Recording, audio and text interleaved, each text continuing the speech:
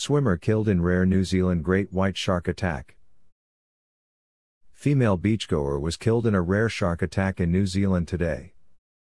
The victim of the attack was pulled out of the water while still alive but died at the scene despite all the attempts to save her life. The attack took place at Waihi Beach on North Island, not far from the country's biggest city, Auckland.